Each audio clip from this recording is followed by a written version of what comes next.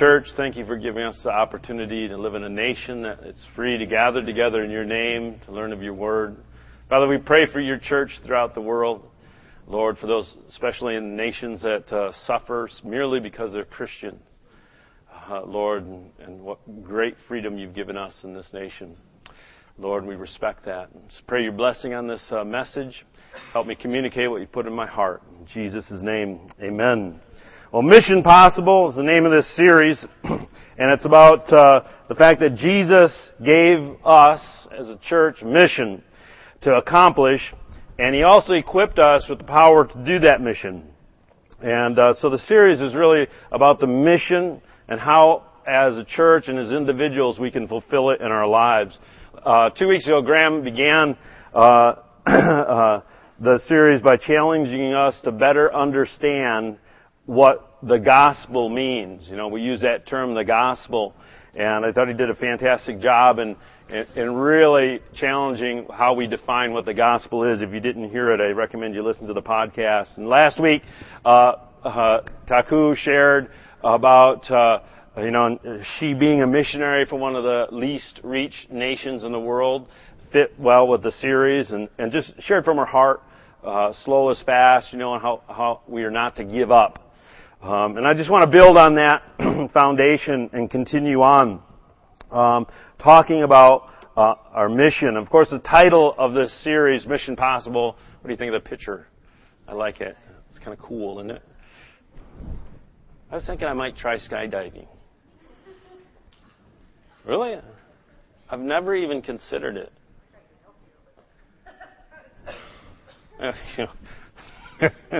George Bush can do it, right? All right, sorry. Distraction. It just came to me. I've always been terrified of it, and I thought, well, it's probably cheaper than learning how to fly. So I can't afford flight lessons, so I'll just jump. It's funny how all the movies are called, it's based on the TV and movie series Mission Impossible. They always seem to pull it off, So it's like Mission Almost Impossible. And I did watch the latest movie, The Ghost Protocol, and I agree it was a pretty good movie. And boy, what's his name? Tom Cruise did fall a lot. He was always falling and hitting things. But there were a few things in the movie that stood out, and I thought they really connected with really the series. And if you watch the movie or not, you'll get the idea. One is that as the group, it's the whole thing about Mission Impossible is a small team that's selected if they choose to accept the mission, and then they have to do this outrageous thing. But they always knew what the mission was. It's how the movie began. They listened to a recording. This is your mission if you choose to embrace it or take it, accept it. Sorry. And they stayed intent on that singular goal. All the way through, something would happen, and they'd say, that's not our mission. This is our mission. And they'd go after what the mission was really about. And they never gave up, right? And you see that in many of these types of movies. Things happen, and you think, oh, it's the end. They'll never, but they don't give up. And that's just what Kaku shared, isn't it? Don't give up. And because they didn't give up, even though they seemed like they were doomed, eventually they were able to pull it off at the last moment. And the last thing that I really liked, especially about this last Mission Impossible movie, is that it really was a ragtag group. It was a group of people thrown together by circumstance, a group of people that would not have chosen. At the last scene, they kind of talk about, never would have chosen to be a team, but we worked pretty good together. And often, or in a very real way, this is a great picture of the church. All right? As a church, we need to know what our mission is, and that's what I'm talking about. This is what this series is about, is understanding what our mission is and being intent, staying focused on that goal, and not being distracted. Churches are really good at getting distracted, what is the mission? What are we about? Why are we here? And to not give up, even though lots of things happen. As Carrie was sharing during worship, things happen that attempt to discourage us, but if we don't give up and we stay focused on the mission, we will accomplish it. And sure enough, if anything fits the description of the church, it's the fact that we're a ragtag group of people. All right? Listen, I don't think there's a single person in this room that I would even have met, let alone have, worked together, some of you for years, some of you for decades, some of you for months, if it had not been that Jesus, I had an encounter with the person Jesus Christ. And you had an encounter with the person of Jesus Christ. All right? If it wasn't for that fact, we would never even seen each other. I would not have met my wife. All right? And God, for whatever reason, chose to put us together in this church. Some of us for years, some of us for our whole life, some of us for a season. But we're together in a church, and if it hadn't been for that, we probably wouldn't even know each other, let alone be committed into the same task. And so this idea of being people thrown together almost by circumstance really fits the picture of the church. Our mission, and the thing that we need to focus on, the thing that unites us, is to preach the gospel and to make disciples. All right? And I talked about this just a few months ago when I was going over the mission of the church, and I don't want to jump back into the Great Commission, but we want to focus a little more tighter into, well, what actually does that mean? And that's why Graham took time to explain what the gospel means, that it's not merely the plan of salvation, although it includes that. It's not to diminish the importance of personal salvation, but to understand that personal salvation brings you in to a greater aspect or a greater understanding, a greater experience. That if the gospel is merely the plan of salvation, it really is reducing it and putting people at the center of the message of the gospel rather than Jesus being at the center. Remember when he preached that? Anybody who was here? It's true. The gospel, the message that Christ came, is not about me. Although, in one sense it is, when I receive it. Okay? It's not about people. It's not people-centric. It's Christ-centric. Okay? Jesus is at the center. It's centered upon who Jesus is and what He did, what He accomplished, and what He accomplishes, what He did and what He does. And the gospel is telling that story about what Jesus did and who Jesus is and what He can do.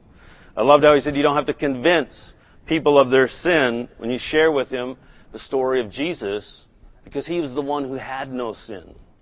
And when we share with people Jesus' story, that He died for us, He was buried, He was raised from the dead, and He appeared, revealing Himself as Lord. They'll come to an understanding. When they see the sinless one, that will reveal their sin.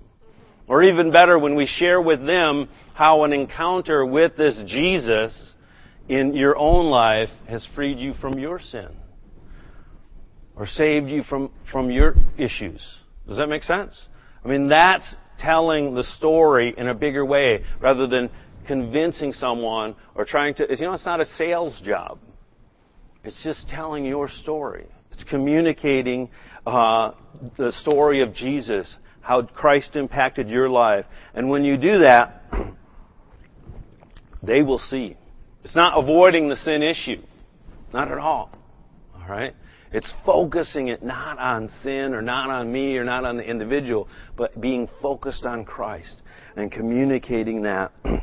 And by doing that, the Holy Spirit then is free. It's His job to convince the world of sin, of righteousness and judgment to come. And He's really good about that. So I want to share a little bit about the Apostle Paul, and my own personal testimony. The Apostle Paul, in almost every place that he went, and I give credit to Kathy bringing this out as we were talking a while back. So everywhere Paul went, he'd begin with his testimony. He'd just share what happened to him. And as a result of it, a church would be birthed. Okay? simply by telling his testimony. And I thought, I looked at the beginning, and I encourage you to do this. Paul wrote most of the New Testament, many of the epistles in the New Testament, just about all the ones that are begin with the name of cities, like Corinthians, Philippians, Colossians, Galatians. Paul wrote all those. And he opens up each one. The first verse or two is very insightful. And you can just go through and real quickly read the first verse or two, first section of each one, and read it and think, what is Paul saying in this opening statement? I'm going to read a couple of them for you. I just pulled out 4 of them. So Paul's opening up this letter, but he talks about himself, and he talks about his commission, his mission. So Paul in 1 Timothy chapter 1 and 2 in the New King James, all these are in the New King James. 1 Timothy 1:1 says, Paul, an apostle of Jesus Christ, by the commandment of God, our Savior, and the Lord Jesus Christ, our hope. Even at the beginning, see how he focuses it right on Christ? And he's an apostle by the commandment of Jesus Christ. And who is he writing to? To Timothy, a true son in the faith. Grace, mercy, and peace from God our Father and Jesus Christ our Lord. Right from the beginning, this is who I am, and this is what I'm talking about. Right? He didn't pull any punches. Paul in 2 Timothy writes it this way: Paul, an apostle of Jesus Christ, by the will of God, according to the promise of life which was given in Christ Jesus. Boy, in the first sentence, he wraps it right up. Says, boom, this is what I'm about. This is why I'm writing. This is who I am, and this is what I have to say. He's a master at it. And we need to learn from him. All right?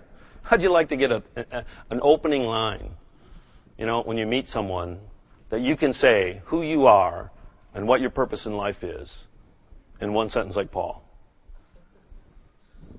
Do you think he practiced? Hi, I'm Paul, an apostle.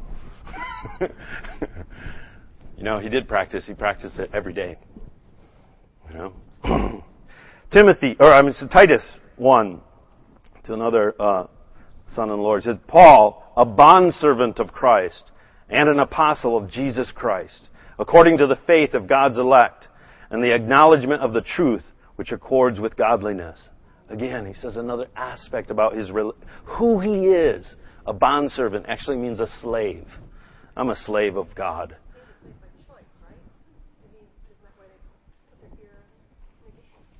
Yeah. A slave, surrendered. All right? And an apostle. So he balances it. Apostle is a role of authority, but a slave is a role of submission and servanthood. Of Jesus Christ. My life is about Christ Jesus. Philemon, Paul, a prisoner of Christ Jesus. He was literally in a prison when he wrote that. But he didn't define his life by his natural circumstances. He defined his life by his relationship with Jesus Christ. And so he's a prisoner, and he was a prisoner because of his faith. But he embraced that. Come on. Apply this to your life. And Timothy, our brother, to Philemon, our beloved friend and fellow laborer, to the beloved Apphia and Archippus, our fellow soldier, and to the church in your house. Paul's not shy about his calling of authority as an apostle, but he's clear that he's in that position not by his own choice. And every one of these things, and if you read all of them in the New Testament, it's by the commandment of God. Now listen, God commanded me to do this, Paul's saying. Or by the will of God. Or I'm doing this as a slave. I'm doing this as a prisoner. All right? It wasn't his choice. It was the mission that he was called to. And he accepted it. And he embraced it with our whole lives. I'm challenging you to do that. And I'm embracing that. This is our mission in life if we choose to accept it. In the same way, I serve this congregation. And I think this relates not just to me as a leader, but I want you to understand how it relates to each of us as believers, as co-laborers. I serve this congregation by the commandment of God. I wouldn't be doing it if I didn't feel that God commanded me to do it. I serve by His will as a bondservant. In fact, sometimes it even feels like as a prisoner. In a good way. Really. Especially after 25 years, 30 years. But it's true. I am a prisoner of Jesus Christ. And frankly, I'm glad to be. I'd rather be a prisoner than Jesus than be free, in Satan or sin or flesh in that sense, because I know that that's not real freedom. I'm bound with Christ. And that's the most freeing destiny that I've ever heard of, if you really understand it. See, and I look at each of you just as Paul looked at those he served with, as sons and daughters, as friends, as brothers and sisters, as fellow laborers and soldiers. And I want to communicate that I really do look at each and every one of you in that way. Some of you more like a son or a daughter. Some of you more like a friend, a brother or sister. Some of you more like and sometimes it depends on what your role is at the moment, And sometimes people have come to me and said, Pastor Cameron, what do you think about this? And I said, really we're friends. I'm just your friend. And I really mean that, okay? Because we're friends.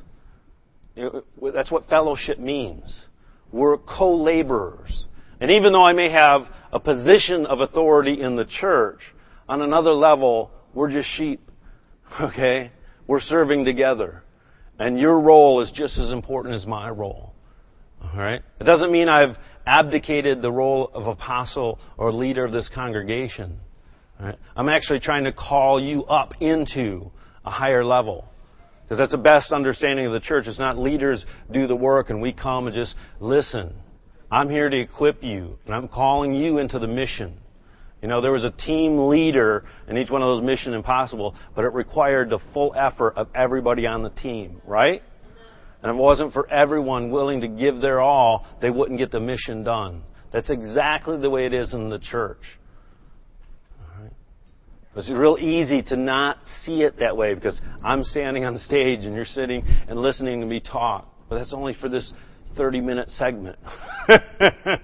And my talk is meant to equip you. All right.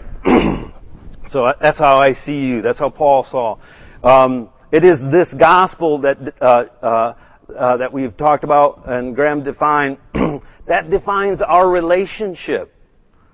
All right? My relationship with you and your relationship with me and our relationship with each other is defined by the gospel and defined by our mission. We're friends, we're co-laborers, we're fellow soldiers because we both embrace this mission. We're on the mission together. It's a direct result of our shared relationship with Jesus. See, I was led to the Lord by and this is where I want to talk a little bit about my personal testimony. I was led to the Lord. He showed up here a few months ago. I hadn't seen him in almost 20 years. By this radical evangelist, and Kathy knows him, and preached to me in a factory, and actually he preached to everybody he met. He was unstoppable. And his first language is Spanish, and so, man, if he was around somebody that spoke Spanish, he just, he could really go. But if he was forced to speak English, it was kind of rough. But he preached to him anyway. And so when I was saved, the first year of my salvation, I just hung with this guy constantly. Lived in his home for months. And I understood what it meant to be a Christian by looking at that man's life. All right? He preached to everybody. And this is how I got saved. I was born in the church that he was in. This was in Lansing. Really, they were going through a mini revival. There was really hundreds getting saved at that time. And another thing I saw was this guy had a lot of difficulties in his personal life and in his family. And that church had a lot of, let me just tell you, it doesn't exist anymore. 5 years after I was gone, it was gone. Because churches have issues. People have issues. Yeah, and they bring them to church. Can you imagine that? But I saw all that right from the beginning. But I also saw that it wasn't about the issues. It wasn't about his personal problems. It was about the mission. Jesus Christ literally appeared to me in a vision, and before I was led to the Lord by this man, and I saw Jesus as a mighty Lord. You've heard me tell this story if you've been around. He had this large two-edged sword, and he was coming directly at me. And I encountered Christ as a warrior bearing a sword, and I knelt and submitted to him, not understanding what was happening. And it was the next day that the evangelist showed up and read this verse, Hebrews 4:12. He says, "For the word of God is living and powerful and sharper than any two-edged sword, piercing even to the division of soul and spirit, of joint and marrow, and is a discerner of the thoughts and intents of the heart. And there's no creature hidden from his sight, but all things are naked and open to the eyes of him to whom we must give account. Seeing then that we have a great high priest who has passed through the heavens, Jesus, the Son of God, let us hold fast our confession." All right? And that man came to me, read that verse. I connected it with that vision where Jesus came with a two-edged sword that I couldn't hide from. And I was shaking and went to my knees, and he led me in a sinner's prayer. At that moment, I realized it wasn't about my issues. It wasn't about Jaime's issues, who was the man who led me to the Lord. It wasn't about the church's issues. I hadn't even seen those yet, because I encountered Christ. And the gospel is about Jesus Christ. And the impact of the gospel is it changed my life. All right? And I get up and I get to know this guy. I go, wow, there's some major things. I was impressed. He taught me so much. I honor him. Okay, he's my spiritual father, but he's just a man. All right? And the church is a church, but I honor it. And from that moment, I was birthed into the church. And I saw the purpose of the church was to continue to carry this mission forward. What mission? The mission given to us by our commander-in-chief, Jesus Christ. The mission to tell the story, the gospel. We are to be missional. All right? Everybody say the word missional. So some people are very familiar with that term. For some of you, I realize it may be the first time you used it, and actually, they just invented it not too long ago. If you type it into your word processor, it tells you it's misspelled. Okay? Because, teachers are trying to communicate this idea. The idea is not new. But the fact that if I say mission, everybody in here thinks, you have to go overseas. All right? Or you have to go to some unreached people where you think jungles or whatever, depending on what you've read. And so how can we communicate that the church needs to be about mission where they are? If you're not doing mission here, you'll never make it as a missionary in some other country. All right? I tell people that come and talk to me, they think they're called to be a missionary. And I'm like, well, what are you doing now? Okay. Because if you go to another country, you'll only be able to do what you know how to do. It's not like going to another country will make it easier. It'll make it 1,000 times harder. All right? Huh? Ask Dennis. Yeah, ask Dennis. That's what I told William. He's learning it. He's doing it. So we are to be missional. And this word communicates an idea. And I'm going to just read this quote. Missional living is a Christian term that describes a missionary lifestyle, adopting the posture, thinking, behaviors, and practices of a missionary in order to engage others with the gospel message. Right? The missional church movement, which there is a movement, and I would like to think we're part of it, is a church renewal movement predicated on the necessity of missional living by Christians and the missional nature of the church. It's from the most reliable source of information, Wikipedia. Another author in a book called The Mission of God in the Local Church, I don't know much about it. This is actually an excerpt taken from Wikipedia as well. It says, therefore, a local church is missional when it intentionally pursues God's mission for His glory among all peoples by following His pattern and His ways of expanding His kingdom. That's a good idea, isn't it? Following His pattern, His ways to expand His kingdom. And a church is missional when we live that way. All right? So I realize that's what missional means. It means living as missionaries and understanding that the church is supposed to be missional. All right? And you think, well, what else? If people aren't thinking that it's missional, what are they thinking that the church is? And a lot of times people think the church... There's a couple of analogies I'm going to share, and one of them is some people think of the church like they think of marriage. And that's biblical if you have a biblical mindset of marriage.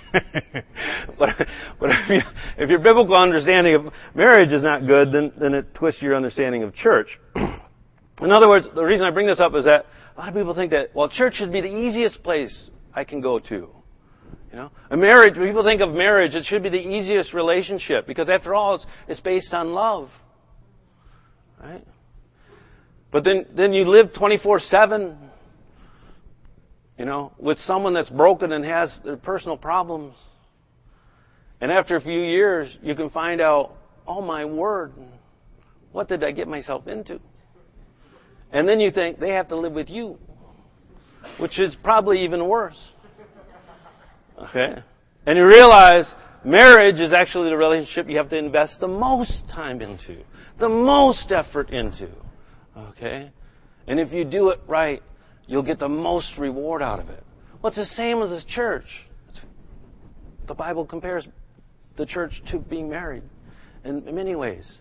It's that, you know, we have to invest more into it because we're committed to one another for the purpose of mission. We put up with one another's differences and foibles and weaknesses. Why? Not because I choose to hang out with you just because you're friends. And I may do that. There may be an extra benefit. And I do happen to like all of you. I was going to say most of you, but I better say all of you.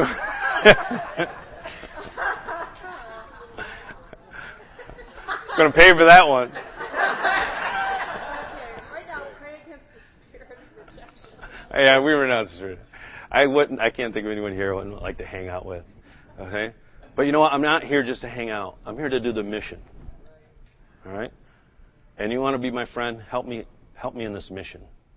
And frankly, if you're not mission oriented, there'll come a point where I will leave you behind. Okay? Because where my commander goes, I go. Period. And I'm here to say this way, charge. All right? If you want to be friends, that's good.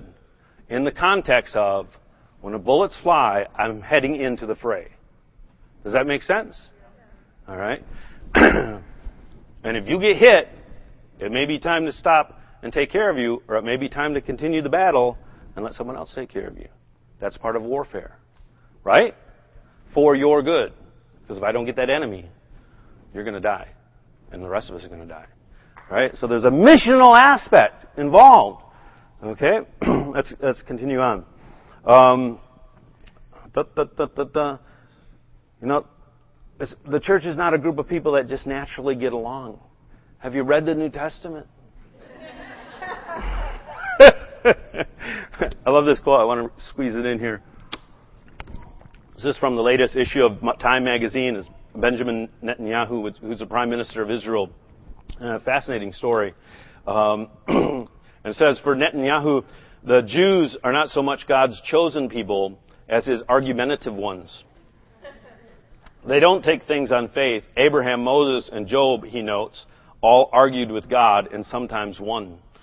It's interesting. The article doesn't say this, but Jacob actually means, one who argues. And Israel, God changed his name to after he was conquered by the angel of the Lord and submitted to Israel. And Jacob means contender. And so in the natural, they are arguers and good at it.